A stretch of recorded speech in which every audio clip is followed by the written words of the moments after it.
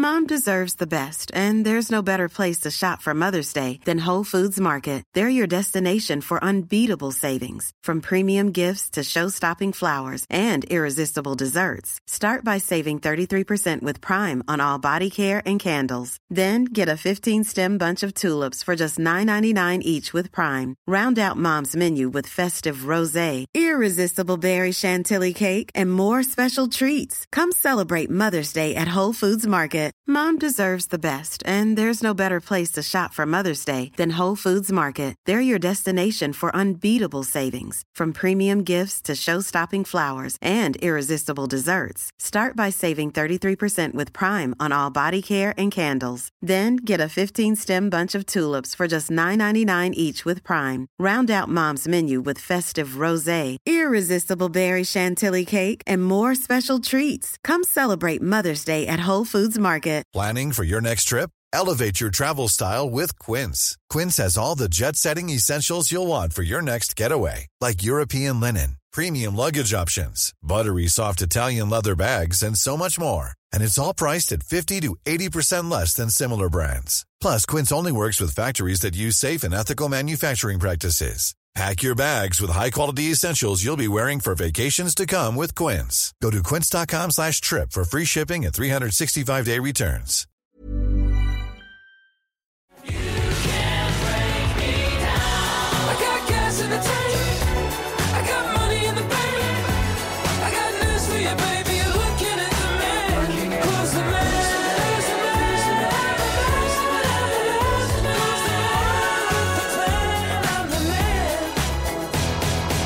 Hello and welcome to another edition of SuperCoach Edge, where we bring you all of the insight, analysis and the edge for season 2021. My name's Damon and I'm joined, as always, by my co-host Liam.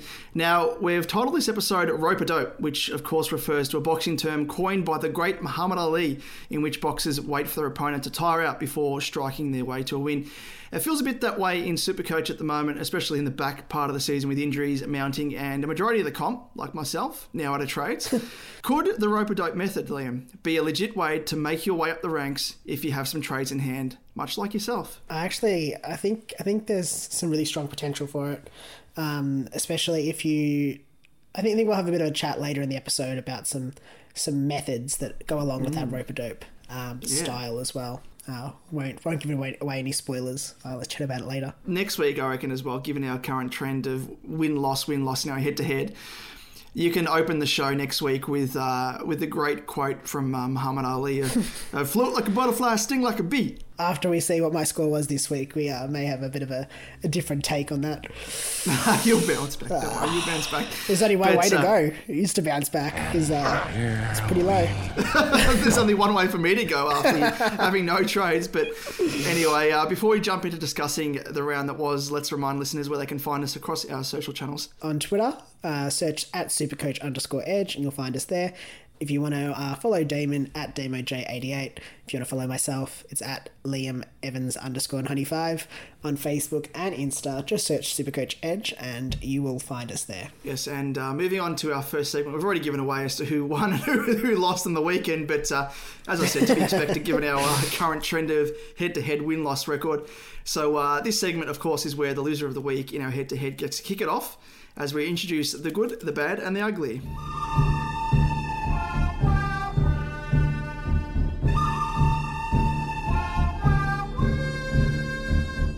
Yes, that's right. In the good, the bad, and the ugly, every week we run through a quick recap of how our respective teams have performed and the players that stood out for both good and, in my case, for bad reasons. I just really don't want to talk about what happened last round. I think there's just one word for it, and that was shocker. Absolute shocker.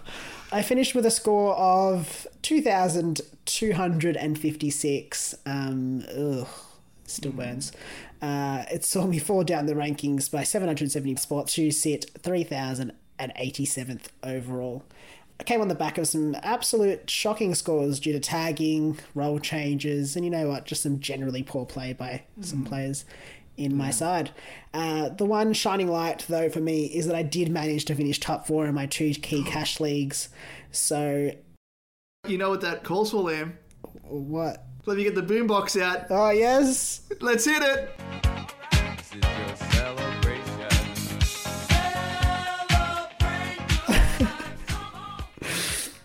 Yes, that's I guess the one thing that's redeemed my week is that I didn't drop out the top 4 at the very least. So I've got the double chance, which will be nice. On to my trades this round. I just made the one this round, moving Dustin Martin out for Matthew Kennedy from your mob, Damon. I must say, not impressed. He's sputtered it up even more than Langers did. Oh, Even more. In fairness, I will say it did seem like he got stationed in the forward line without Mackay in the side. So I mean, I'll give him that. I'll give him another week. But dare I say it, after just 1 week in my side, could he find himself on the way out? Oh, a bit of a stern warning there, but got the trades. We've got the trades, trades, mate. It's not an empty warning like what I was rolling with late in the piece. I also can't use next year you won't be in my side because I can guarantee you, Matthew Kennedy, you're not in my side next year, even if you score 180 for the rest of the year. Now I can at least say you know what it felt like firsthand to almost be a Carlton supporter on the weekend because it wasn't just 100%. It wasn't just Keno that had a shit one. It was the entire team. Definitely. It's even more frustrating because Kennedy started really well. I think he was on like 30 at quarter time, and I was like, yes, this is going well. And then no, he made like another 18 points for the rest of the game. But anyway, we'll move on. We'll move on. So onto my scores for the round. In the good, looking at my score, I'm actually surprised by how many strong scores I actually had.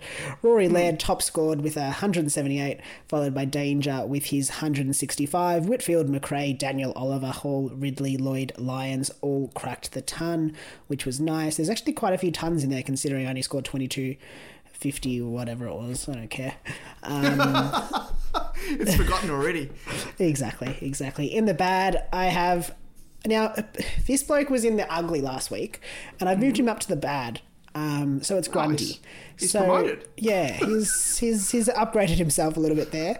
I gave him a spray last week and threatened his place in my side next year, and he really didn't respond. I'm going to be honest. What a rebel. Scored an 85. In fairness, I will say he did give up 5 frees against, which would have absolutely destroyed his scoring. So, and it's probably in frustration to the rocket that you gave him. He was like, you know what? I'm just going to be a rebel even further and just stick it right up William. Come on, Grundy. It's not how we do it in my team. Send him to his room. I'll give him... I'm going to give him another chance. Oh, okay. One more. I'm being kind. When you score as low as I have, you really don't have much leg to stand on in, throwing out the threats. So Kennedy has got another chance. Grundy's got another chance. The guys in the next tier. There is someone interesting. Yeah, there is someone I've in there spoken interesting. about before. Yeah, wilted potentially. Oh, we know a couple of players that wilted this round. Yes, there is. In the ugly, I have May, Walsh, Taranto, Merritt, Kennedy, and Bolton. Come on, guys. Come on. And you know what? It really pains me to say it, but Darcy Parish, DP3, you've made your way here too. With the 49 as my captain. Ooh. What hope did I have this week? And I'm willing to give Walsh, Merritt, Kennedy, because he's only been to my side once, and Parish some leeway, just because they have had some very strong scores this week, this year, and have really helped me propel myself up. But come on, guys. Really need you to step it up, especially with finals on the line. Exactly. It's important territory at the moment. Yes, it is. Just in terms of, don't want to project forward, but just in terms of Parish, just because it's fun. Hey. Facing Sydney this weekend, is there a chance that one Hewitt goes to Parish? Potentially. I think he probably does. It doesn't make sense to me in a sense. So, I mean, after halftime, none of the Essendon players came out, so that's why Merritt had such a shit score. But they tagged Parish the whole game, but they were tagging Parish up until halftime. Merritt was like off the chain, and it just doesn't make sense. Why not swap? Yeah, I think Parish is like the in and under player. Merritt's a bit more damaging on the outside, which I think was working for them in that game. Obviously, Merritt just didn't give a shit after halftime, so that's why that happened. But Anyway, It's well and truly off the boil. we'll just move on. We'll move on. I don't want to talk about this week anymore. Neither do I from a calm perspective. Yeah, no, you can go. Yeah, so in terms of my score, ended up scoring not too bad. I was pretty happy with it, but it comes with little asterisks as well. Scored 2,461 and rose up the rankings 347 spots, which I was a little bit disappointed with because I thought that maybe it was a one out of the box for me, but no, it seemed like it wasn't potentially. But now I sit 3,671st overall. And I think the best part of my weekend was the fact that I nailed my captaincy option in McRae with 146. And yeah, he was one of the guys that we both spoke about in terms of coming to calculations there with the C. So probably not too surprising there, but I was just happy with the fact that I nailed that because the past couple of weeks it wasn't too good in terms of captaincy options. So got to be happy with that. In terms of my trades, I am, Liam, officially done and dusted. Stamp my papers, send me off to the pastures, whatever other metaphors. That's season 2021. No more that's trades. it. Done and dusted. It's been a long journey. It's been a fun one. Stressful times as well. Does this mean you're not going to log into the app anymore? Like ghost ship it, you reckon? Nah, not at all. Not until the end of the season. We're still going to go head to head. Even like I'm still in the running with leagues You as are, well, actually, which is good. But I'm barracking for you. I'm barracking for myself in both of those leagues ahead of you, but I want you to come second. I was going to say, what about yourself? You're kind of in those leagues as well. But yeah, if you want to barrack for me, that's. You're my second favourite team, Damon. Thank you. At least you've got someone else behind me. Just in terms of, yes, like you said, you've qualified for finals nice. in 6 of the cash leagues. I've qualified in 5. 4 of those 5 in top 4 and 1 of the 5 in top 8. So in a good spot at the moment, but I'm facing some tough opposition in at least a couple of those where I have double chances. So I will need them, that's for sure. But just in terms of the trades that I used, the last 2, of course, were on Jordan De Goey, Kmart Dusty. But now you could probably just call him outright Dusty because Dusty is no longer at the moment. Right, yeah. So he's stepping into his shoes. Hopefully he can score a bit like him. Probably latter part of the season, Dusty type scoring. But also traded in Dusty's teammate in Bolton.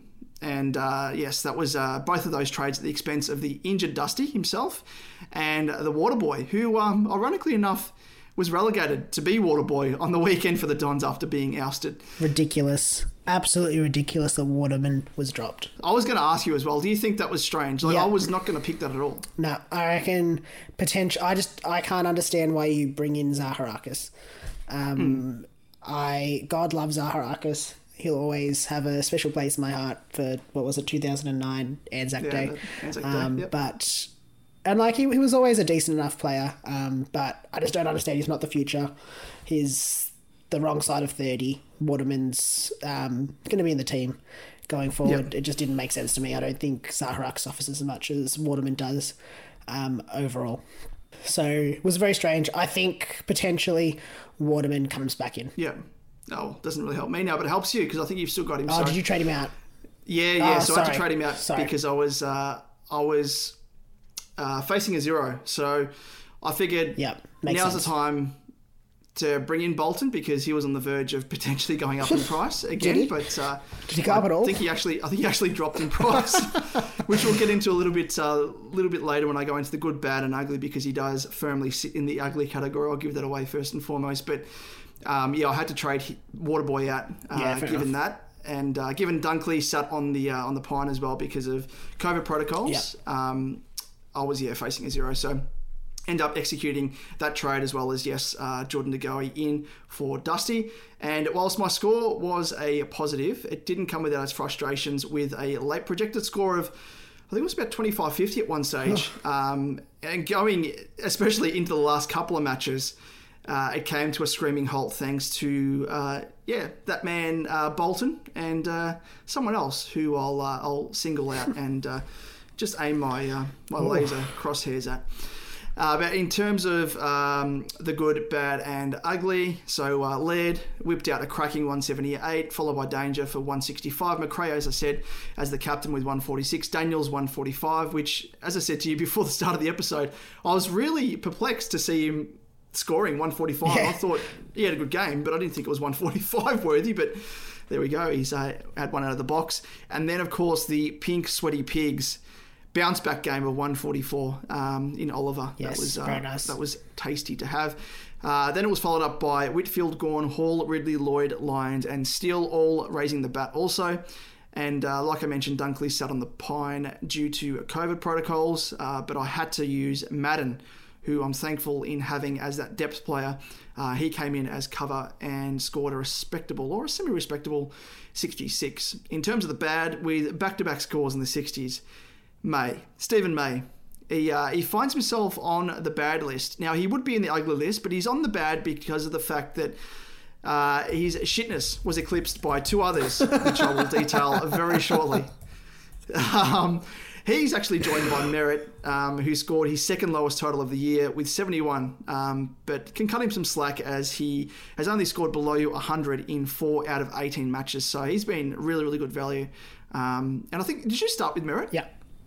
Yeah. Jesus, that's a good starting player to have, and someone I'll be looking at very closely. Like, he's been one of the most consistent players. Yeah, he hasn't smashed out massive scores, but he has just sort of had those really consistent above hundreds. And even then, like, I think of his 4, 2 were sort of 70 or below, and one was the other 2 were in the 90s off the top of my head.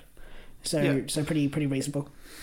Yeah, he was, unfortunate to have him in the bad, and as I said, I'll definitely cut him some slack there. I didn't. Come on. Well, Merritt, I'll be the, which is quite strange to say, given I'm supporting the enemy in Carlton, but I love you, Merritt, so I'll cut you some slack. But moving on quickly to the ugly, and the ugly I referred to in those Sunday matches falls squarely on the duo of Bolton and Taranto, who scored 42 and 53 respectively. Now, it hurts even more knowing that I brought Bolton in instead of Hawkins, who had the chance of nabbing, who absolutely killed it on the weekend. And he's snubbing his nose at, the episodes where we've been chatting about Hawkins and, his scores without Cameron and the analysis we did. And he's bucking that trend because we found out that he's actually scoring better without, or just as good without Cameron in the team, which our analysis found that he was actually scoring shitter without Cameron. But yeah, he's in some really, really good form. But Bolton, gee whiz, mate. He reminds me, he reminds me in terms of look and just the way he goes about things, half-heartedly, of Nick Kyrgios, when he just doesn't give a shit. And I was watching him closely, just no sprinting, no second efforts, just meandering about I'll just jog over to this contest, running forward of the ball. Mate, if you put your afterburners on, you could run out into space. He's a speedy bloke. And there was a couple of times there where he dropped contested marks out in the lead. Just come on, mate, pull your socks up. He's one that we, I guess, spoken about, and this is I don't know why I brought him in, because it was exactly what I thought, is that he's going to be good in those wins, but he's not going to be good in the losses. And when they lose badly, which it's something we've seen through the year. But I think they've got a reasonably good run home, so hopefully from here it's not too big a concern. It pretty much classifies him as a bit of a downhill skier or a front runner. Yeah, just because his form is tied in with the form of Richmond. But just looking at he had 76% CBAs on the weekend, and that is his second highest percentage that he's had across the entire year.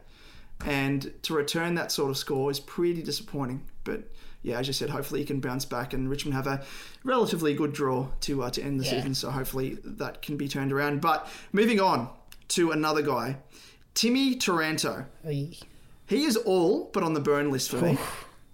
And I can see why he's so highly sought after in AFL fantasy for his massive scoring, because once you factor in his disposal efficiency for SuperCoach, that alone brings his average and scoring average right down, because he struggles from week to week to have a consistent positive, I guess, disposal efficiency. Like, it was just absolutely terrible. Yeah, definitely. And, like, even he was the same sort of thing as Bolton, probably more so as well. He was playing... I know we can probably cut him some slack in the fact that Leon Cameron, absolute idiot, didn't really give him... Sorry, just... I could probably go a little bit harsher, but absolute idiot. Leon, I know you're listening, mate. Idiot. Because he only gave Taranto 11% CBAs. 11%! Yeah, I think there was a stat in, like, the first half, he only had, like, one actual attendance at a centre bounce. It's crazy. You know who he gave his CBAs to instead? There's a guy that plays up forward, Brent Daniels, 79%. What? What is it? What did he score? Yeah, he scored 94 points. So that doesn't bode well for Taranto either going into this week, because chances are that that trend may continue. Yeah. Hey. Come on, Taranto. I might as well move Finlay McRae back there and, just play Finlay McRae instead of Taranto. Yeah, well, I've got Bianco on the bench, so him pull up too, your yeah, socks, actually, Taranto. Pull up your socks, mate. Otherwise, you're on the bench. If I had a bloody ace up my sleeve, you'd be gone, mate. You'd be gone. Anyway, moving on. Let's just... I'm probably more pissed off now just talking about him than what you were with your week. Yeah, actually, I kind of ignored Taranto. I didn't consider him. I'm really annoyed by some others, but I'm past the point of... I'm not angry, I'm disappointed. Yeah, that's true. Yeah. I probably need to get this off my chest now, because going by current trends in head-to-heads, you're no doubt going to beat me next week, and I might have a shit one in first week of finals. So I'm just gaining momentum. But let's move on to the running tally, because I actually made some ground up on you, which I didn't think I would do at all, let alone a massive in run 1 week. In 1 week. Yeah, what a dent. I still sit top of the ladder, 10 wins, 9 losses. With obviously Damon on 9 wins, 10 losses. But the point differential, so I think it was about 300 and something last week. You've whittled that down quite substantially. It's now only 105 points, which is very, very gettable. Very, very gettable, especially with stupid Kennedy in my team. I'm sorry. I played a part in I don't know. No, I don't blame you. I was considering him. He was the most logical option at that stage. I should have brought Heaney in. Yeah. But anyway. No, I don't know about that. Heaney's a week-to-week proposition. Yeah, we'll talk about him some more. Yeah, I think it was 310 was the differential. Yeah. Yeah, so you made up 205 points. 200, yeah, shit. And I must thank the man himself, the man who I dubbed the colourful flower, who wilted once again under the pressure of a tag, as I predicted many moons ago. But I'm just going to say this: you might need to find someone else to step into my shoes to host the podcast next season, because don't be surprised, Liam, if an AFL coach gives you the call up to operate as not just an assistant, but a senior assistant heading into 2022 with these sort of calls. Senior assistant. I'm still waiting for someone to tag Bont properly. Who are Western Bulldogs playing this weekend? Adelaide. Oh, okay. Potential, but I still reckon it's Libba. Libba cops it. Don't worry about Libba. He's shit. He doesn't win matches off his own boot like we saw on the weekend with Bont. Like, he absolutely killed Melbourne in that one quarter, like the last quarter. When will coaches learn? When will they hire either of us with the crystal ball? Just hire us as consultants for the crystal ball. Yeah, exactly. And I'm not saying that I had that insight because I'm some sort of wizard or witch. It was literally because of our patented crystal ball. I think that's pretty much the definition of being a wizard or a witch.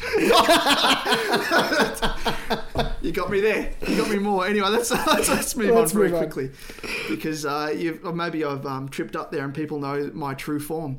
Lifted the curtain, the Wizard of Oz.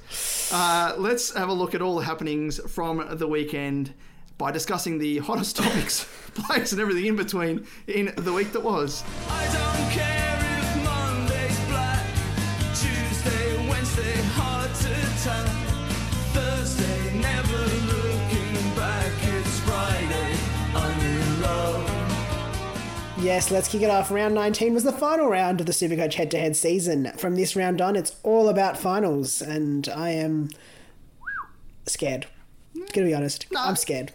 You shouldn't be scared though, because you got like 2 trades up your sleeves. Yeah, I'm the one who should be scared, Liam. I've got 0 trades. Fair call. I think I'm just very affected by my last score.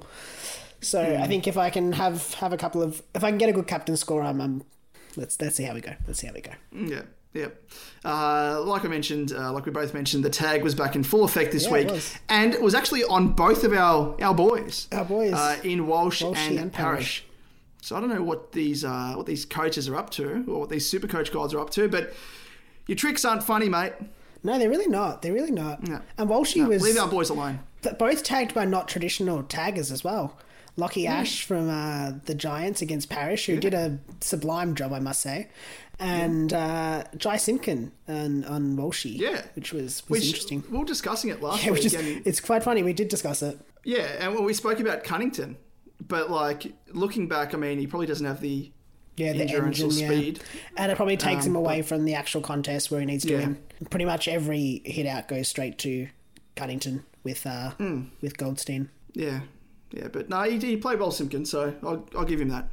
And we suffered the fallout of COVID chaos this week, with many premiums missing for many different sides across the competition, including the likes of Dunkley, Rowan Marshall, Tom Green. But most will be back this week, so hopefully the chaos has passed and we can forget about it for the rest of the season. It's all just a bad nightmare that happened a couple of rounds ago. It's just like one of those classic like storylines in Hollywood, like just waking up and it was all a dream. We're actually approaching round one. Yeah, hopefully. Imagine that. COVID-free. Maybe that's next year. We're dreaming. Yeah. I think we're dreaming. But let's move on. Snappy show this one. Let's move on to the next segment, which is... The price is wrong, bitch. Yes, and the price is right. We would normally run through the top buy, sell, hold, and wait options for this round of SuperCoach. However, with the first round of finals upon us, we thought it was time to run through a few options that may give you, dare I say it, the edge in the remaining rounds. I'm not a rapper. Hey! See what I did there, Damon? Do you see what I did? I don't think anyone's noticed what you've done. Right. I thought it was subtle, but I don't know. It wasn't until you said, dare I say it, and like paused for like some Dramatic sort of effect. applause. Hey, it was dramatic effect. I wasn't expecting the applause, not from you. There it is, you had it.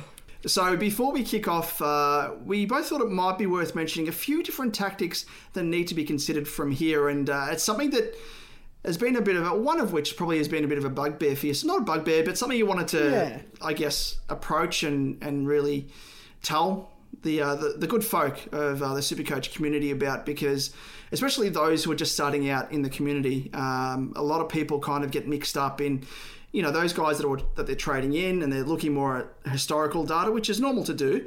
But with so few rounds remaining, there's a couple of reasons why you should maybe branch out to a few pods, Liam. So let's have a look at some of the, I guess, a couple of the points you wanted to touch on. Yeah, so first up, let's chat about, I guess, in the usual rules about injury affected players. So if a player gets injured, normally you'd consider sort of 2 or 3 weeks. 3 weeks generally is like the turning point for when you'd trade them out. Now it's changed, obviously, with so few weeks left of the season. So a player who's due to miss just a single game due to injury is now out for a quarter of the remaining games, which is obviously a big percentage when you think of it in that sense. So anything more than that, and it's almost certainly worth trading. So we don't run by those usual rules, and it's something that you should really consider. Unless, of course, you do have an excellent bench cover instead, or I guess if you have no trades left, like yourself, Damon. So with that in mind, if you do have the trades up your sleeve, it may be worth moving them on for a warm body on the field, especially factoring in the impact on league finals. Especially, it's even, I guess, a player missing 1 week, which in weeks gone by we would have said, no, it's time to move. It's not worth trading, keep them in. You could probably say as well, like, not just for this week, but it's like every week from now on, given that, there's only... 4 rounds remaining or whatever, with every passing week comes the likelihood that you'll need to use a trade on someone that's going to miss just a week. And it probably is something to factor in as well, because more so, I think, for league finals, and probably have a look at your opponents and the players that they have as well that you're facing on that given week. And obviously, if this week is the week where you could secure a spot in the prelim final. So, if you secure your spot and then obviously next week you've got the week off, given that you wouldn't need to use a trade. So there's something else to factor in, because now tactics sort of shift towards the league side of things as opposed to overall. So that's probably another thing to look at as well, in terms of where you're placed in terms of league finals and who you're facing, or whether or not you've got the week off. Definitely. That's some very sage advice there. Now, the second point that I wanted to make, and this is very much on trend with what you were, I guess, talking about before. So I guess we banged on all year about being mindful of picking pods, and now I'm going to say we're going to flip that mentality. So now's the time to take that risk. You don't need to pick a player who's been top 6 or 8 in their position. If you do need to make a change, you want to consider now players who, for the remaining weeks, will score like a top 6 or 8 player. So just to make this a bit simpler, for instance, we've got Jared Lyons. He'll most definitely finish as a top 8 mid for the year. His recent form, though, hasn't shown that. So he's not scoring like that top 8 mid, or the scores that got him to be that top 8 mid so far in the season. And that's why, despite his price is pretty reasonable, but you may be better off looking at other players who probably pretty much won't finish as a top 8 mid this year, but they're currently scoring like a top 8 mid. So an Ollie Wines type, for an example. The fact that Wines is averaging 129 in his last 3 games and is only in 6.2% of teams makes him a player that might clinch you a win in a SuperCoach final.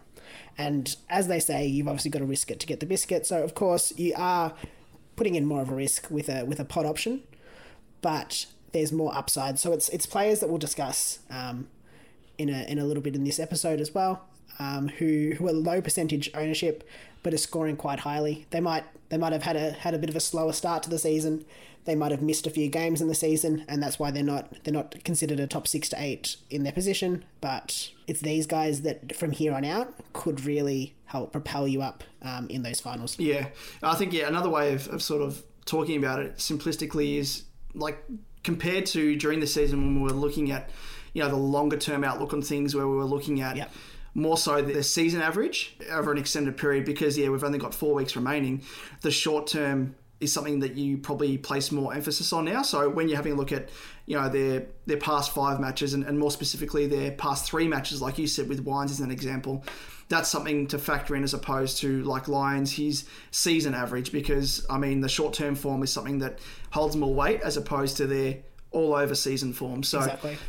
That's the way to sort of look at things and switch it around in that sense. So in a sense, you're looking at players who, for the remaining rounds, will play like a top 6 to 8 mid. So it's they might not be able to bridge the gap. They may have changed their role. They may have been injured for half the season and therefore won't finish in total points in that position.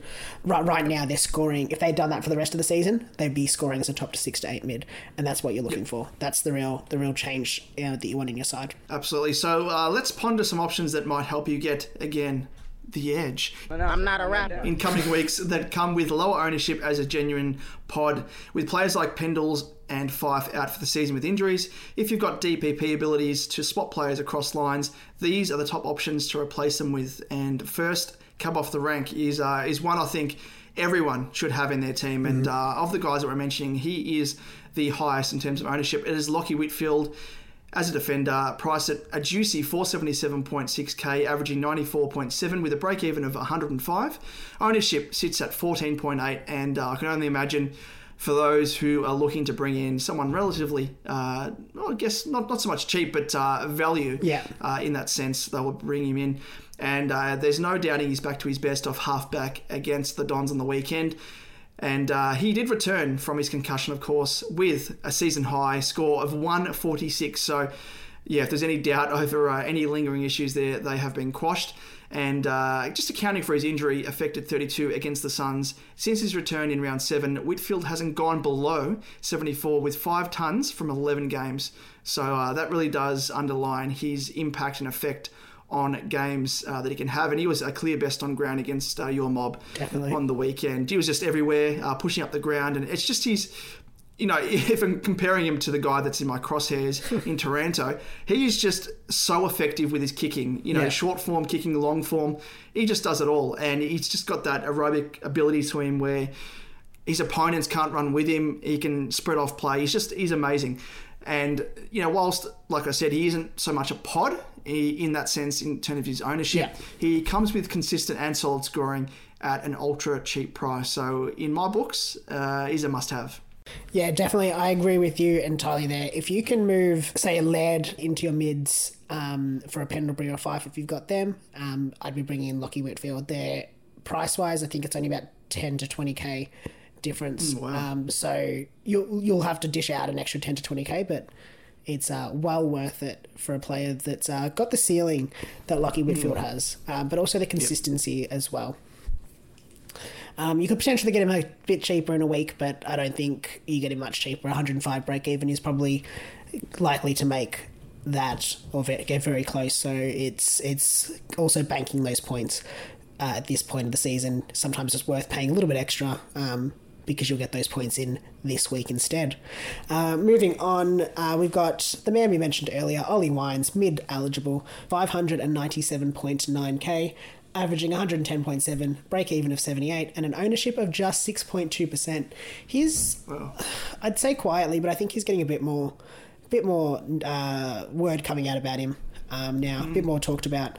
But he's been putting together, quietly I guess, a very solid season, and is the 13th highest scoring mid for the season. He's got a 3-round average of 129 and a 5-round average of 116.2. His lowest score for the season is a 70, and his lowest score since round 9 is an 85, which is followed by 100, and is averaging 121.5 since then. Jeez. He's only in 6.2% of teams. You'll have to dish out off memory about 50k for him if you're replacing him from Pendles or Fife. But if you've got the cash somewhere, he's definitely one to be moving in.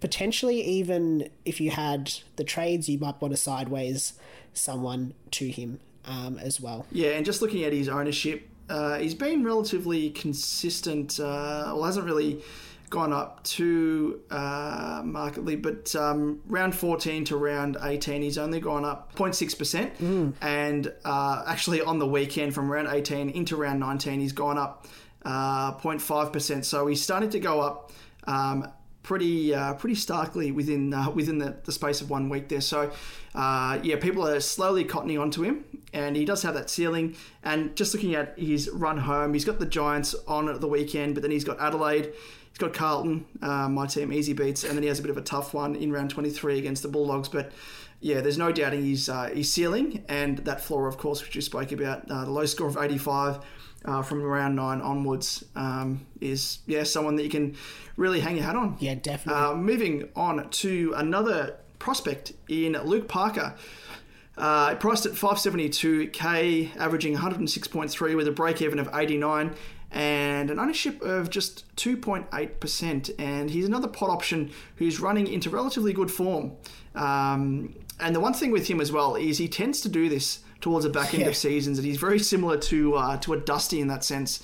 Must say, though, he's not as reliable a scorer as Ollie Wines, but still loves to end the season with a bang. His lowest score in his last 3 matches is at 122 and has an average of 127.3 in those games. And he is in form and has matches against Essendon, St Kilda, North and the Suns for the rest of the season. So he does have quite a favourable run. He averages 100.9, 103.1, 102.5 and 110.4 against those sides. So he's backed up by a bit of historical data there, which is always a good thing.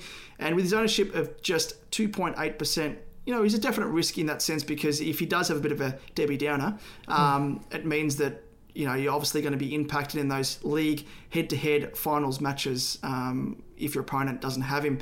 But on the other side of the coin, if he has a blinder, that's going to help you. So risk v reward type scenario there, and with his historical averages, I think that probably gives you a bit of confidence. But yeah, it's those risks that you've got to take, I think, if you're looking to get the edge. I'm not a rapper. There we go, done it again. God, that's over the competition. 3 times we worked that in this episode. I think I like the Luke Parker pick. Yep. It's not going to cost you too much compared to like other mids. He's got a pretty good form in recent weeks. He's got a good run coming up. It's a risk, but sometimes it's just what you're going to do is take those risks. So I'm not against it. Yeah, and even having a look at just quickly at Parker's run into SuperCoach finals last year, He scored 127, 86, 136 and 127. So nice. He hits the form at the right stage, that's for sure. So, I mean, as we say with compare the pair, past performance is not a reliable indicator of future performance. Which probably means that goes against what we're trying to say. But, I mean, you've got to factor it in. No, I think it's not a reliable indicator. It's an indicator. Yep. It's just that, they don't want you to sue them for using that. So I understand it. And we say the same. We don't want you to sue us either. Yeah, exactly. If you happen to lose your cash leaks, don't come at us. Yeah, you can email us at Damon. No. You can just send all your complaints to @DamoJ88. Or you can actually just email industrysuper at compare the pair. I don't even know what their full email is. Anyway, moving on. Another pod option. I love this episode. Bailey Smith, midfield eligible, 497.3k, averaging 89.3, a break even of 50 with an ownership of 8.4%. This bloke would be a big pod for your midfield to replace the likes of a Fife or a Pendlebury. He would cost you probably about an extra 50k. Yeah, about 50k on a Pendles or a Fife. He has a 3-round average of 123 and a 5-round average of 114. And he's hit a good run of form at the right stage of the season for the Doggies as well. Since round 15, his scores read 126, 75, 124, 104 and 141. It's not without its risks. The Doggies do obviously have Dunkley and Treloar to fit back into their sides, but Baz Lankar did manage 104 with Dunkley's return in the side, so it's not as though his role changed entirely. With Treloar coming back, there's that risk that they decide to move Bailey Smith into a more forward-centric role, I guess. It's a pick that isn't for the faint of heart, as between rounds 2 and 14, he didn't turn up once. He did get close with 3 scores in the mid-90s, but he also low scores of 38 and 46. It's a definite risk versus reward. I think it's something that I guess we've spoken about in recent weeks with Clem, of looking at players that have changed their role and therefore it's affected their SuperCoach scoring. The concern for me with Bailey Smith is whether that role changes back. Obviously Treloar's been out for a while and Dunkley's also been out for a while, but I don't know, with the inclusions of those two heading into finals, it could affect his role in the side. It's hard to, I mean, you can't, while we say we've got the crystal ball, sometimes it's a bit foggy in these sorts of situations, and we can't trust the coaches.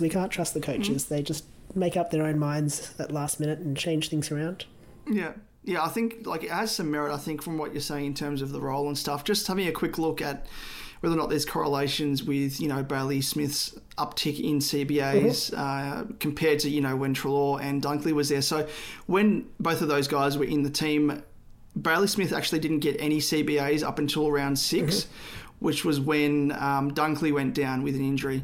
And then from round 7 onwards, his uptick in CBAs started to go up. So it looks as though with at least one of the guys, and over that period as well, when Dunkley went out, Treloar was still there for the next 5 weeks, and over that period as well, Bailey Smith's CBAs started to go up. So, I mean, that probably indicates with one of those guys being back, which now is happening with Dunkley, his form and CBA percentage should persist. But I think when both of those guys are back, you could probably, like we said before, past performance isn't an indicator or true indicator, but I mean, that's a pretty reliable correlation between both of those guys there being back in the team and him losing CBAs. So I think once they're back, and Treloar I think is slated to return in 1 to 2 weeks. So, with 4 weeks remaining, you could probably take the risk. But if you do end up making your grand final or even the prelim week,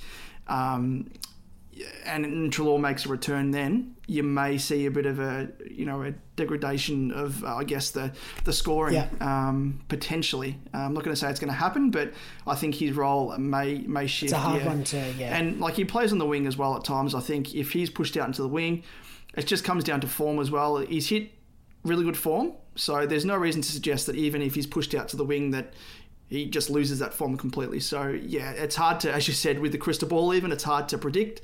But you can just go off, I guess, roll on the team and, just try and work out if it's going to persist. And I think it will in the short term.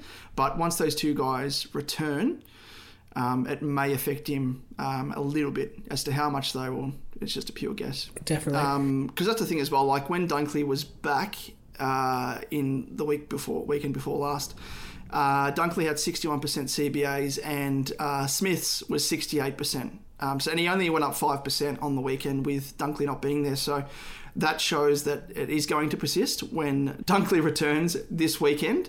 So I guess you can go off that in the short term anyway. Yeah. Moving on to another returning player in Rowan Marshall as a ruck forward, priced at still a juicy 464.6k with an average of 89.8 and a break-even of 53. And his ownership sits at a relatively low still, I think, 6.3%.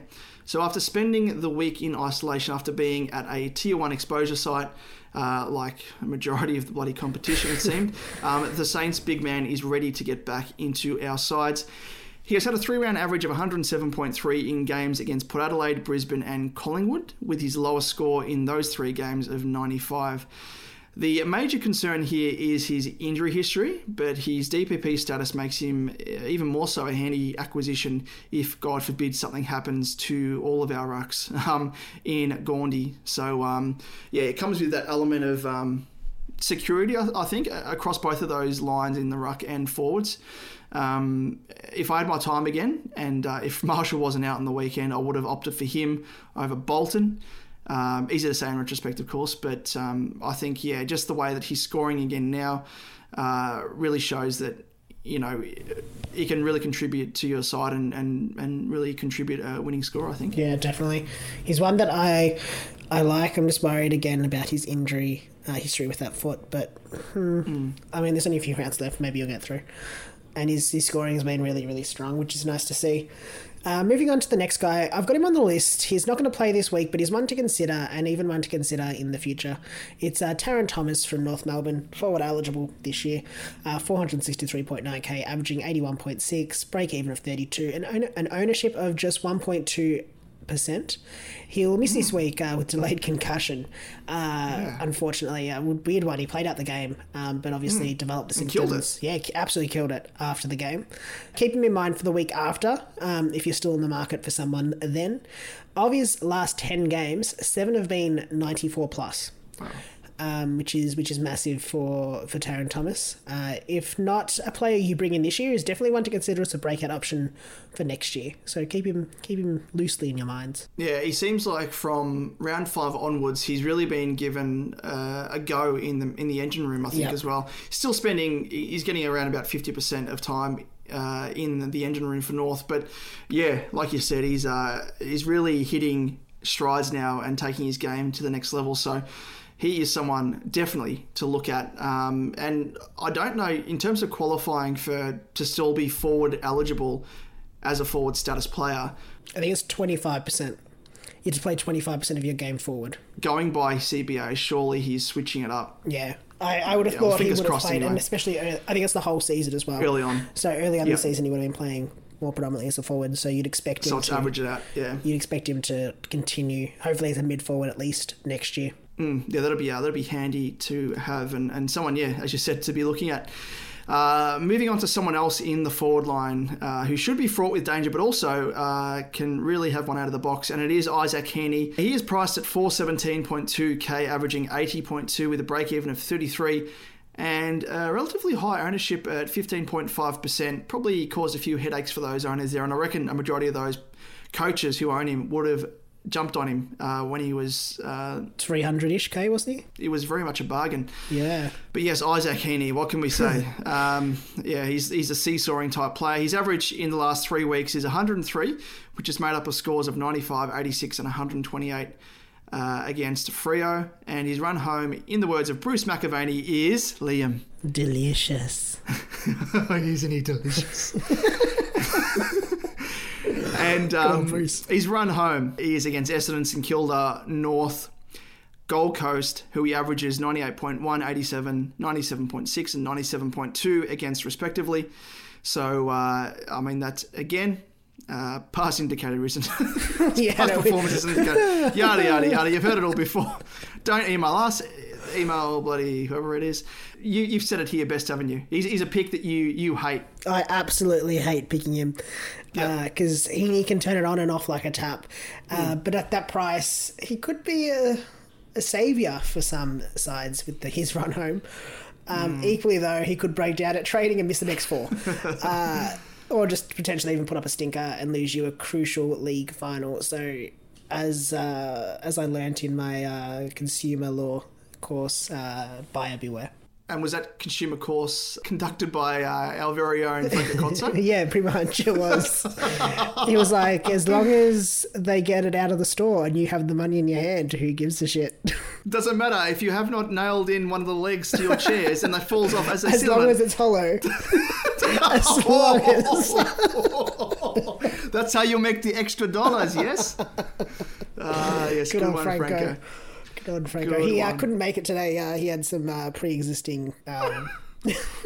In other words, he was in remand. He couldn't. We couldn't post him for bail, unfortunately. Maybe he'll be back next week. Is that where he was? Oh, wait.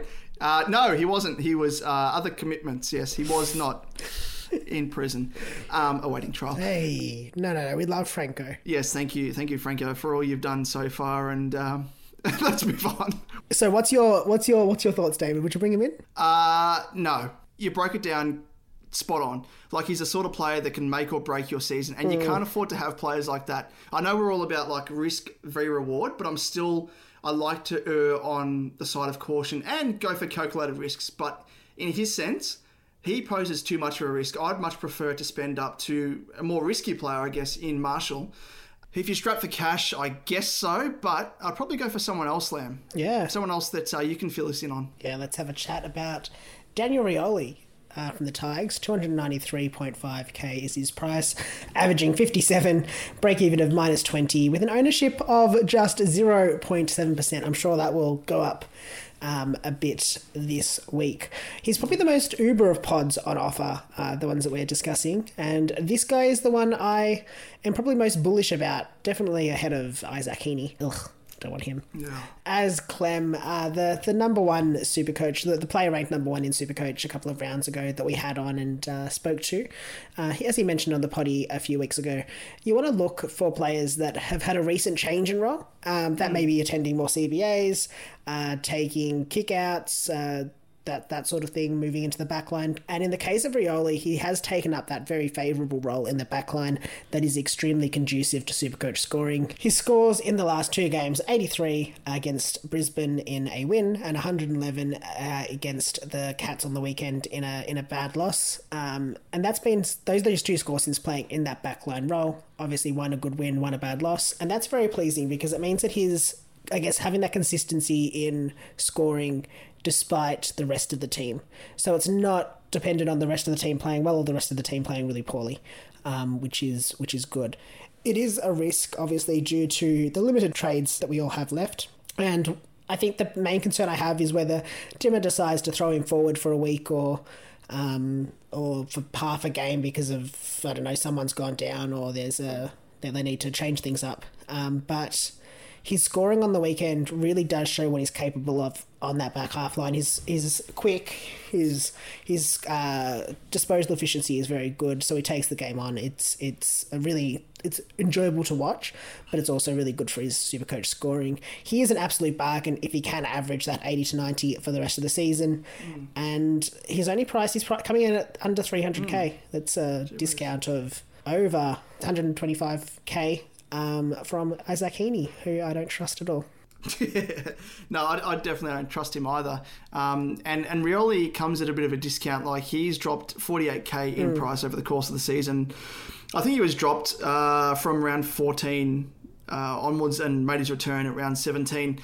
And I think that coincided with a couple of other points, which I probably should bring up just as a bit of a cautionary tale, I think, because you should be very wary that, yes, he came in off the back of a couple of injuries to Richmond's defence, and that coincided with his shift into the back line for the Tigs.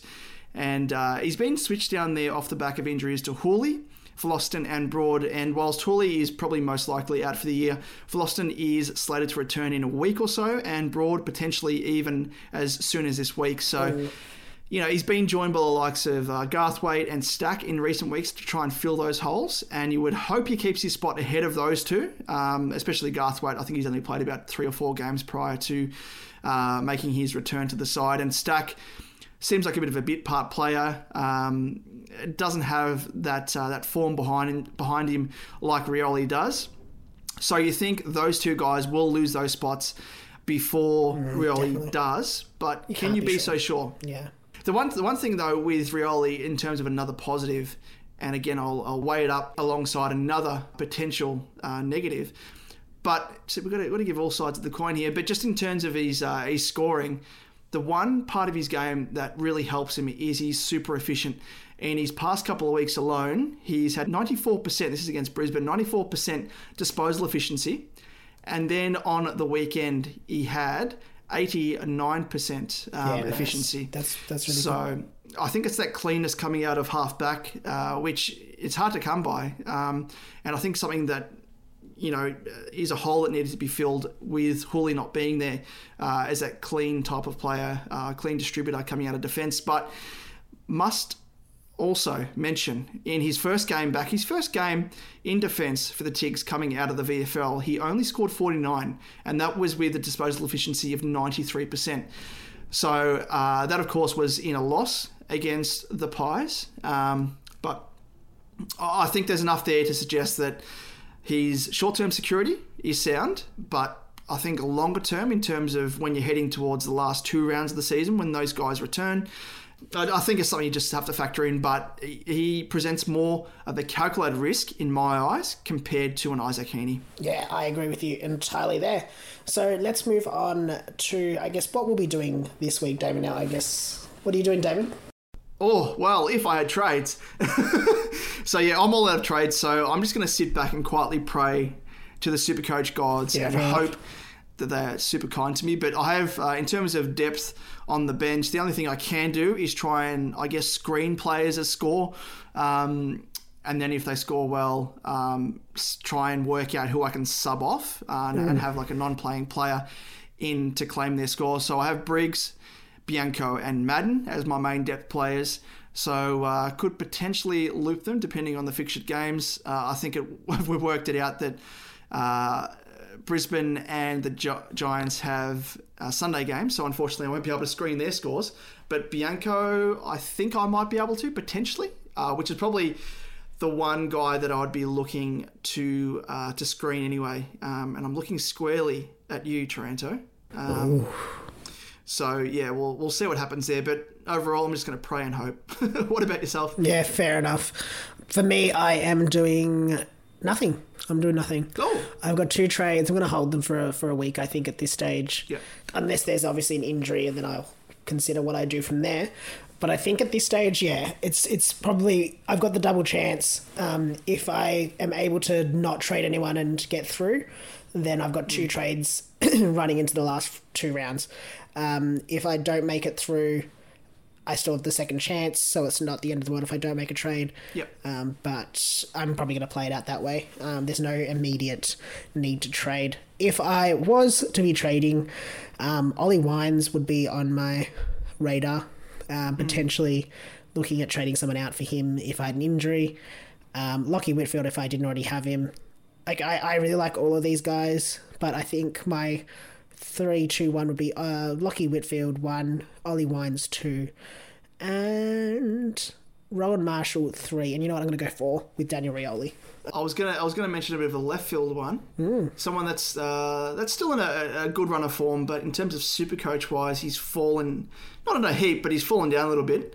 Mr. Marcus Bontempelli. Yeah. He peaked at 709.4k in round 15, but since then in the past 4 weeks he's dropped down 101k, believe it or not. So he's now priced at 608.9k. Okay. He's been up and down in scoring 83, 114, 93 and 136, and he faces the Crows on the weekend, who he averages 131.2 against from 6 games. So if you got the money, would you do it?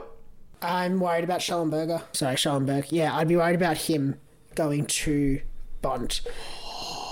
Matthew Nix, yeah, he was the first to tag Parrish. So I'm not, Yep. I don't think it's without the realms of possibility that they do decide to tag Bont. If he was a little bit cheaper, if it was like $580, $590, Yep. I'd consider it. The thing is as well, and we found that out because I made a bit of a plea to Nixie to tag Parrish. listen. So can we use this opportunity to just say, Nixie, mate, can you please, for the love of Supercoach gods, please tag Bont? Because I'm going to say that the majority of coaches out there, probably not majority, he's only in 34% of teams, but just knowing the damage that he can do. So for those players, like myself, I'm facing, there's a majority of my opponents in the finals that have Bont. So if he has a downer off the back of a tag, Nixie, mate, I'm going to kiss your bald noggin. I'm going to polish it like our crystal ball, and I'm going to kiss it. Is that weird? Yeah, I'm just going to move on. I'm puckering up. I can't even go on now. Let's move on. Next segment. What is it, Damon? It is, I'm the captain. Now. Look at me. I'm the captain now. Yes, that's right. Every week in I'm the Captain Now, we bring you our top choices for the vice captain or captain. We'll be discussing some of the key options and some that may even be a little bit left of field. Before we start this chat, as I mentioned last week, just check the fixture. Things are changing. I don't know. We've done our best. We're not in charge of fixturing, unfortunately.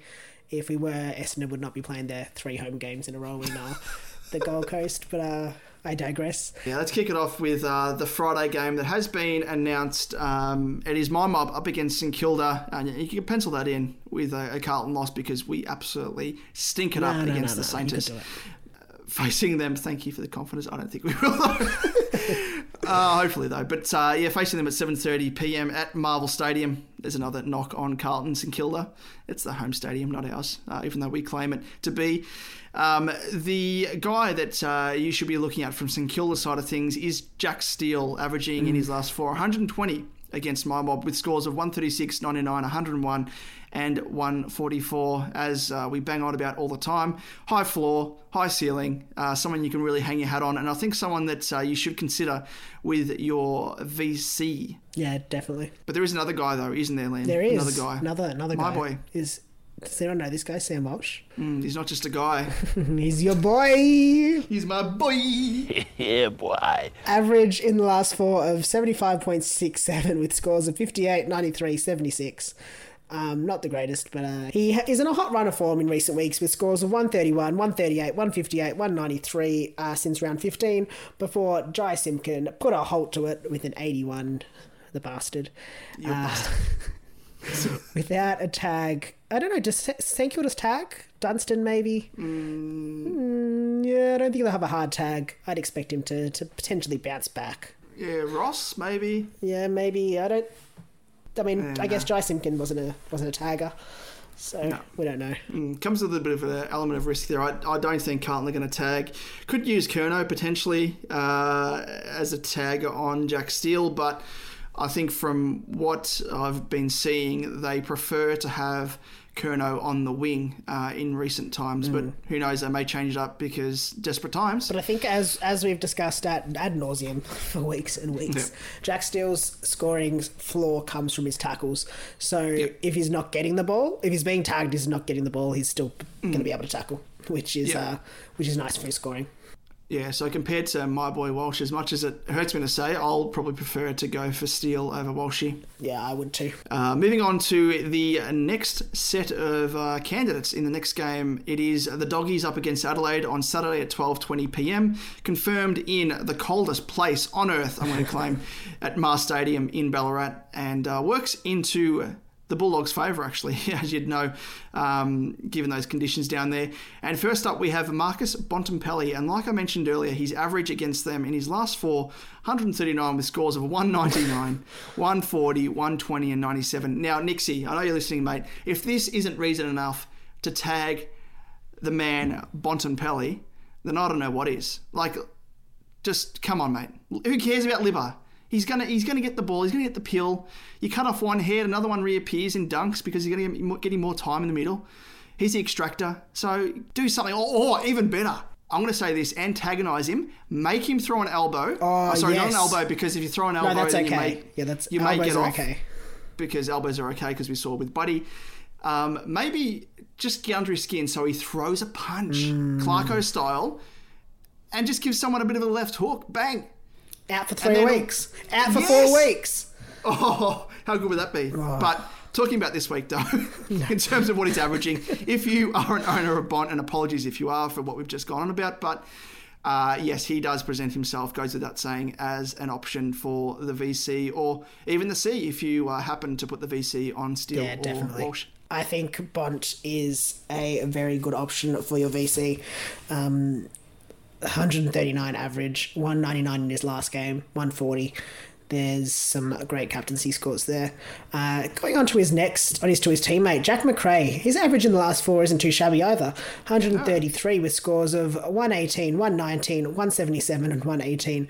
Obviously, those scores are dragged up by that 177. He's in a good run of form as well, though, which obviously helps. But only of those 4 scores, only one of them is captainable. Does it change your mind about him? Looking at that full breakdown, I think it does. Because I thought, like, looking at his average of 133, I thought it might have been like a... like a 140, 150, 120 sort of thing, yeah. I don't mind him as a VC. So I have, in that first game, I only have Walsh as a captain option. As a VC option. So I don't mind the idea of putting the VC on Jack McRae or even Rory Laird, who we'll discuss in a minute, but...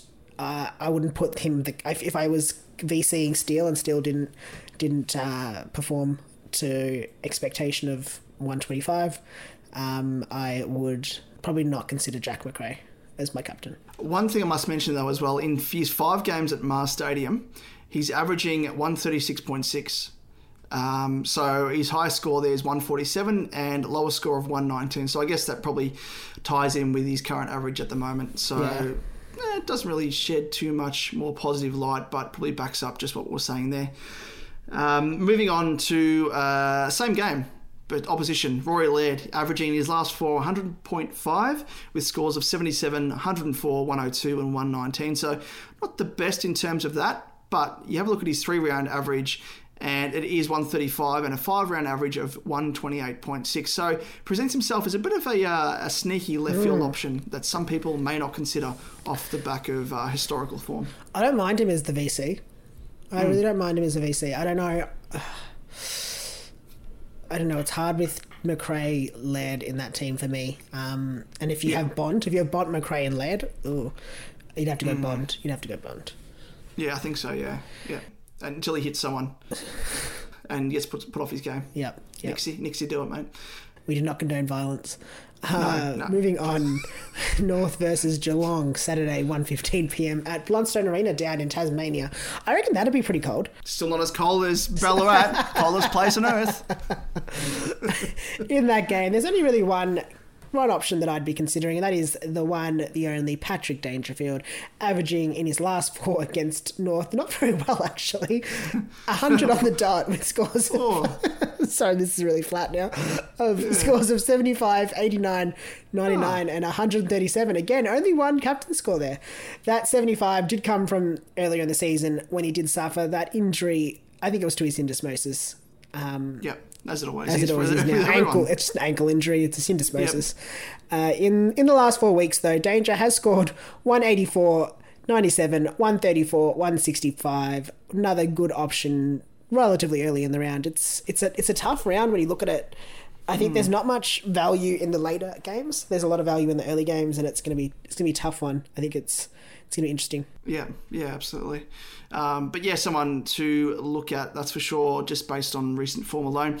Moving on to the next game, Gold Coast against the D's on Saturday at 3:10 p.m. And the venue is TBC and slated for a game in Melbourne, potentially, as opposed to Gold Coast. Yeah, so this one was meant to be in Darwin. I think that's obviously off the cards now, but I don't think they've announced the game yet. It was slated. I think it's something to do with the, I don't know what they're calling it, the COVID passage or something, like in terms of moving from Queensland to Victoria without having to do the, quarantine. So if they can get that cleared, I think they might try and host it in Gold Coast, but if not, it'll be in Melbourne in front of no fans. But in terms of that game, Took Miller, he's featured in this every week, and for good reason. Must say, though, his average in his last 4 against the D's haven't been too crash hot, with 99.75, with scores of 142, 65, 108 and 84. But he does fit into that category of someone who is killing it with his recent form, because his 3-round average is 126 and his 5-round average is 130.8. So it makes him the perfect candidate. Yes, very nice there. On the other side of the field, we've got Clayton Oliver averaging his last 4 against the Suns. 142.75. That's scores of 106, 175, 143, 147. The complete opposite, I guess, of Jack McRae, with 3 of those scores being captainable and only 1 of them not. I actually quite like that. He's in some good form as well. It's not a bad option. Yeah, the one thing about him as well is he's hit form at the right time as well. The weekend, as we saw, scored 144. He did taper off a little bit in the game, but it's probably due to the Bulldogs just coming out and absolutely smashing it. But there's another guy that I'm equally as invested in, and it is his teammate in Max Gawn. Now, Gawny, he's coming up against the Suns, who lack a genuine ruckman because Witter isn't there, of course, out with his knee injury, I think it is. And the Suns concede the most ranking points to opposition ruckmen in their last 5 games. So obviously the D's need to win to maintain a spot in the top 4, and I think they're going to come out firing. And it coincides with Gawny's historical form against the Suns, and his average in his last 4 against them is 130.5 with scores of 153, 109, 148 and 112. So that, combined with the fact that he's going to be facing virtually no ruckman. And Brisbane played Gold Coast on the weekend, and this is just backing up the, I guess, form of opposition ruckman against the Suns. And McInerney, he scored 148 on the weekend. Yeah. 39 hitouts, 16 contested possessions, 18 disposals.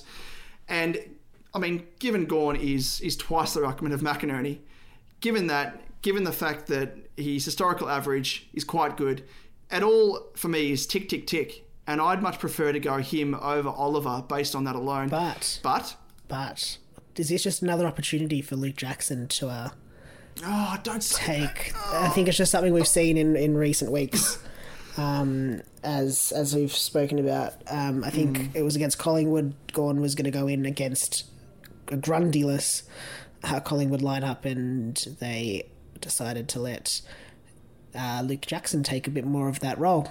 That's my only concern with Maxi Gawn. It can be counted, though, for the weekend and for the past 2 weeks, actually. Or maybe let's have a look at the CBAs for Luke Jackson. Since round 16, he actually topped at 40% and Gawn had 60. And then it was 27% to Luke Jackson, 73% to Gawn.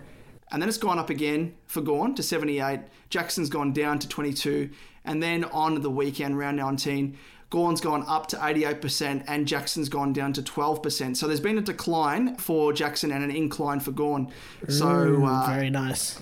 Maybe Jackson is tiring out, and I think maybe they're trying to just manage him, preserve him and manage him. I think, in the game. Yeah. And I think, given the fact that now a top 4 spot is on the line, I think there's probably more reason to play that established player in Gawn with more ample time in the middle. So very nice insight there.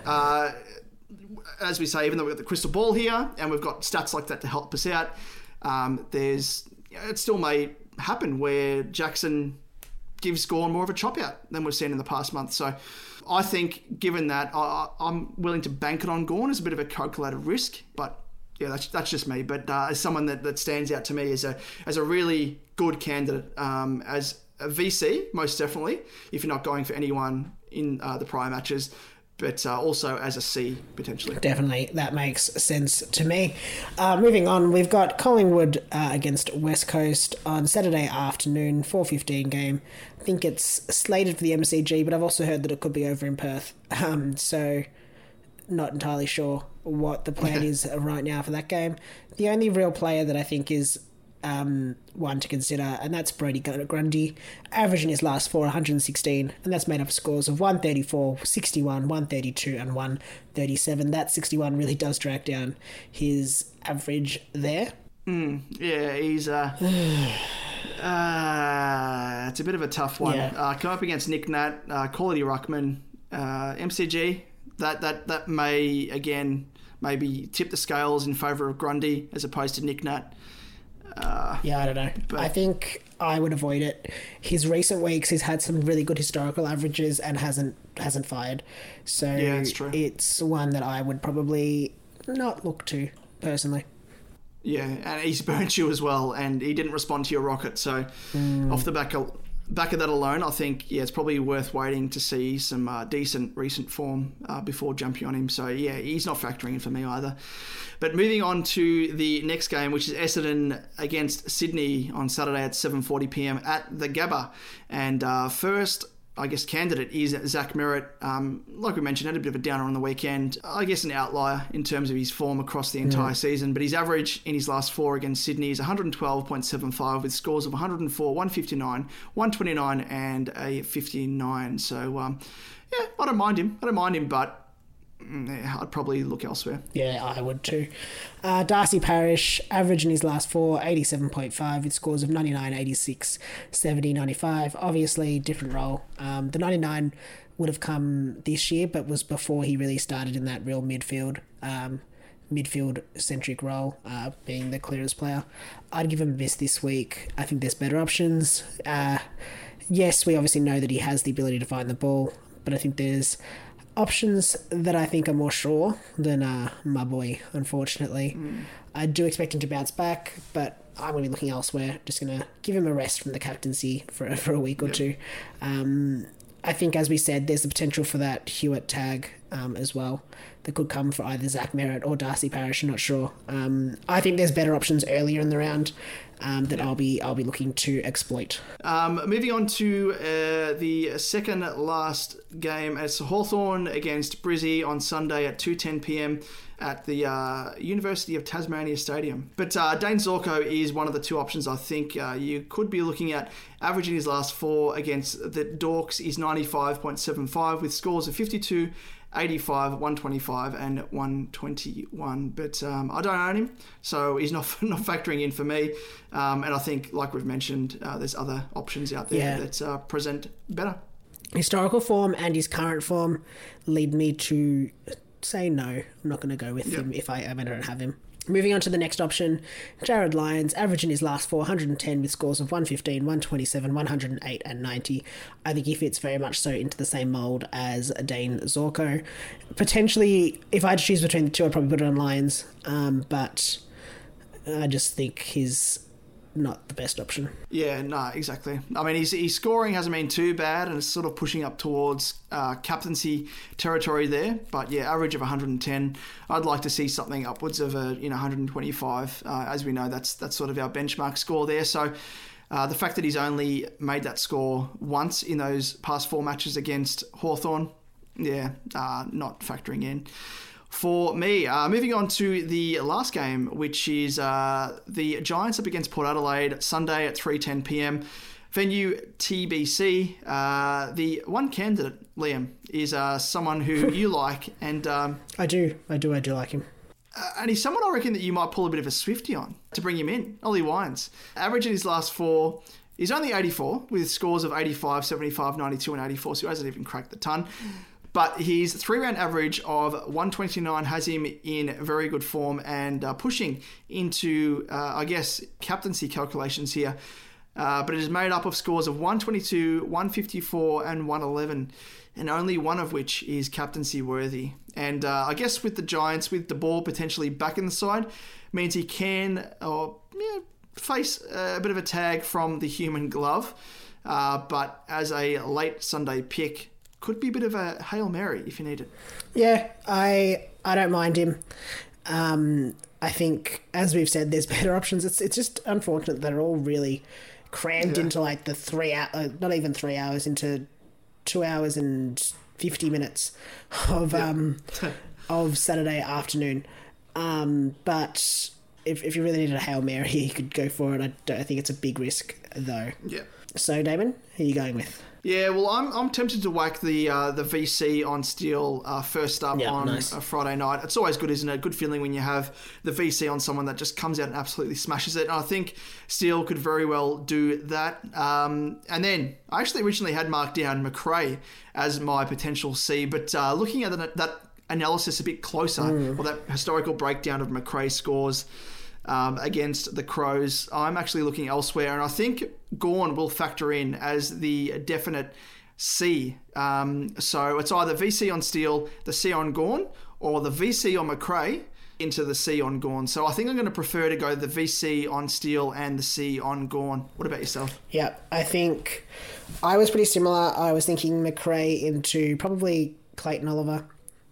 But it's just going to be tough because that game starts at 12:20. The Gold Coast Melbourne game at this stage starts at 3:10. I don't know. I might go Rory Laird VC into either Oliver or Gawn C.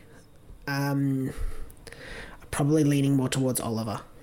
Yeah, I mean, Oliver's got the better average, so, and he's hit form again, like we said, at the right time. And it depends on conditions as well, I think, as well. Like, it depends where they're playing, and that's why it's so hard for us to really comment 100% on these players, because, yeah, if they're playing in pouring rain, for example, and Gold Coast, obviously, I mean, they play in dewy conditions up on the coast, but if they're playing in pouring rain and, like, terrible conditions like Melbourne, the Doggies, and Oliver thrives in those conditions, as we saw on the weekend. Exactly. So if it is a wet game, it's not played at Marvel Stadium, it's played at the G, and that conditions are terrible, then you'd probably tip the scales in favour of Oliver as opposed to a Gawn.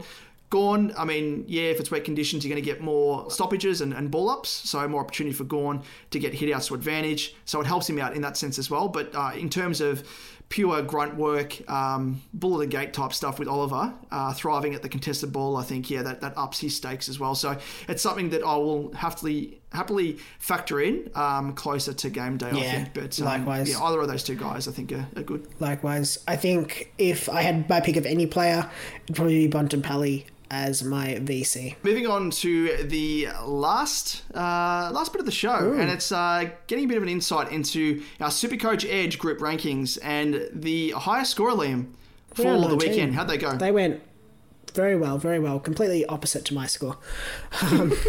2,694 to be exact. They ranked 15th for the round and 55th overall in the whole of SuperCoach. Well that done. was Tim with his team Chips and Salad. Chips and salad. Yeah, chips. I mean, I normally just go chips. Yeah, I just pass up on the salad. Yeah, chips, just chips. unfortunately. I asked if they can replace the salad with chips. It's very rare that you get chips and salad together, isn't it? I think, yeah, that is true. That is true. It's normally chips You or kind of salad. get the option. Yeah, Yeah. So very much a maybe chips though. Chips man. Yeah. Anyway, we digress. Moving on to the overall leader, and drum roll, not even needed, because it is the carryover overall leader, Arthur of Black on White, 12th round in a row. I wonder next year if anyone's actually going to beat this streak, because Yeah, this is massive. when Arthur, and we're going to say when because no doubt he's going to win, he gets his name on the virtual plaque of SuperCoach Edge group winners, and that's going to be another sort of feather in his cap, is consecutive rounds That's a at good the one, top. Yeah. So I wonder if anyone can beat him. Yeah. Well, looking at his score, is 43,532. He's risen in ranks from 12th to 8th, with his score of 2,551. Very nice there.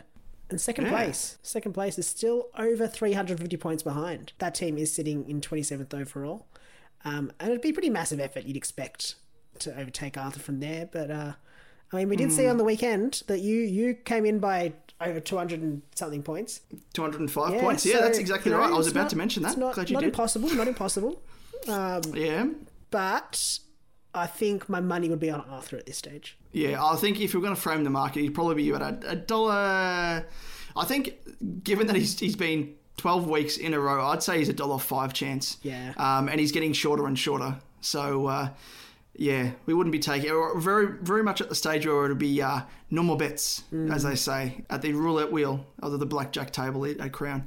But for those who want to get involved, and it's not too late, there's only 4 weeks to go. But if you want to get involved and follow along with the consistent run of form with Arthur of Black and White, you can join our SuperCoach Edge group. The code is 798296. And Liam, whoever ends up on top in the group at season's end, Yes. what happens to them? What do they get their hands on? They get a shiny ring from the guys at SuperCoach Championship Rings. A lovely jewel-encrusted SuperCoach Championship ring. It is. It's bling of the highest order. You don't want to miss out on this. I can see you furiously looking for it. I've still got it. Whew! I was like, now that you mention it, I wonder if I've still got it around here. And yes, it's still here. It's next to my my prized possession in which I've just purchased, and it is my Sam Walsh draft pick signature card. Lovely. Which cost a pretty penny, and it's I'd say the SuperCoach ring is worth almost as much as the card, but it's equally as much of a prized possession at the moment. So no, I haven't lost that. But they get the ring. What else do they get? They also get the ultimate bragging rights. That's a given. But we'll also have a chat with you in the final podcast of the season, so you can follow up off the back of, or ride the coattails of the likes of Clem and M. SuperCoach Mama, yeah. As well, who we had a great chat with last week. And if you missed her chat, be sure to go back and tune in for that, because she does give, most of it was a lot of banter, a lot of giggling, mostly from myself, giggling. But yeah, no, it was a good chat with her, and she gave quite a few good insights as well. So I haven't checked, did she maintain her spot in number one? She did, absolutely. Love she did. it. So she's going great guns at the moment, and I don't know if she's made any trades, so I think she's in a good position at the moment, from what she was saying. She was in a very good position to us. And you know how she was talking about Hawkins, who she said she had no idea why she brought into her side. Well, now we know, because he killed it on the weekend again. So hopefully, for her sake, he keeps his run of form up, and she can keep her stranglehold on the number one spot, because it'd be awesome to see her take out the crown. And especially as well, I don't know if we mentioned last week, but we have yet to see a female winner of SuperCoach. So to wear the crown as the queen of SuperCoach, I mean, that's we refer to her as the queen of SuperCoach. But yeah, that's be great to see a win just in terms of that as well, breaking new ground. Yeah, you love to see it. You love to see it.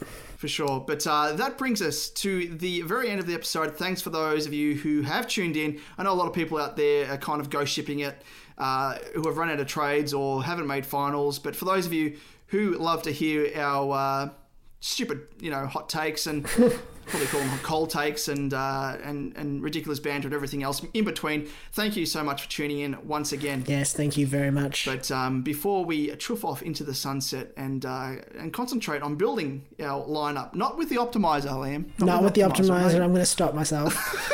Please do. Before we do that and crunch the numbers as we head into the finals, where can our listeners find us across socials? Yes, you'll find us at @SuperCoach_Edge, myself at Liam Evans _95. You'll find Damon at DamonJ88. If you ever want to, join in some fun banter, just messages there. SuperCoach Edge, search that on Facebook or on Instagram, and you'll find us there. And if you want to send us an email, aflsupercoachedge@gmail.com is where you'll reach us. Absolutely. And with that, bidding everyone who are still were lucky enough to make finals all the very best, and hopefully you come away with a win, whether or not you're in an elimination final or if you're in qualifying final. So hopefully you can secure that spot in the prelim or make it through to the next round. So all the very best to those of you out there still in contention, and we'll see you next week. Yeah, catch you then. I'm not a rapper.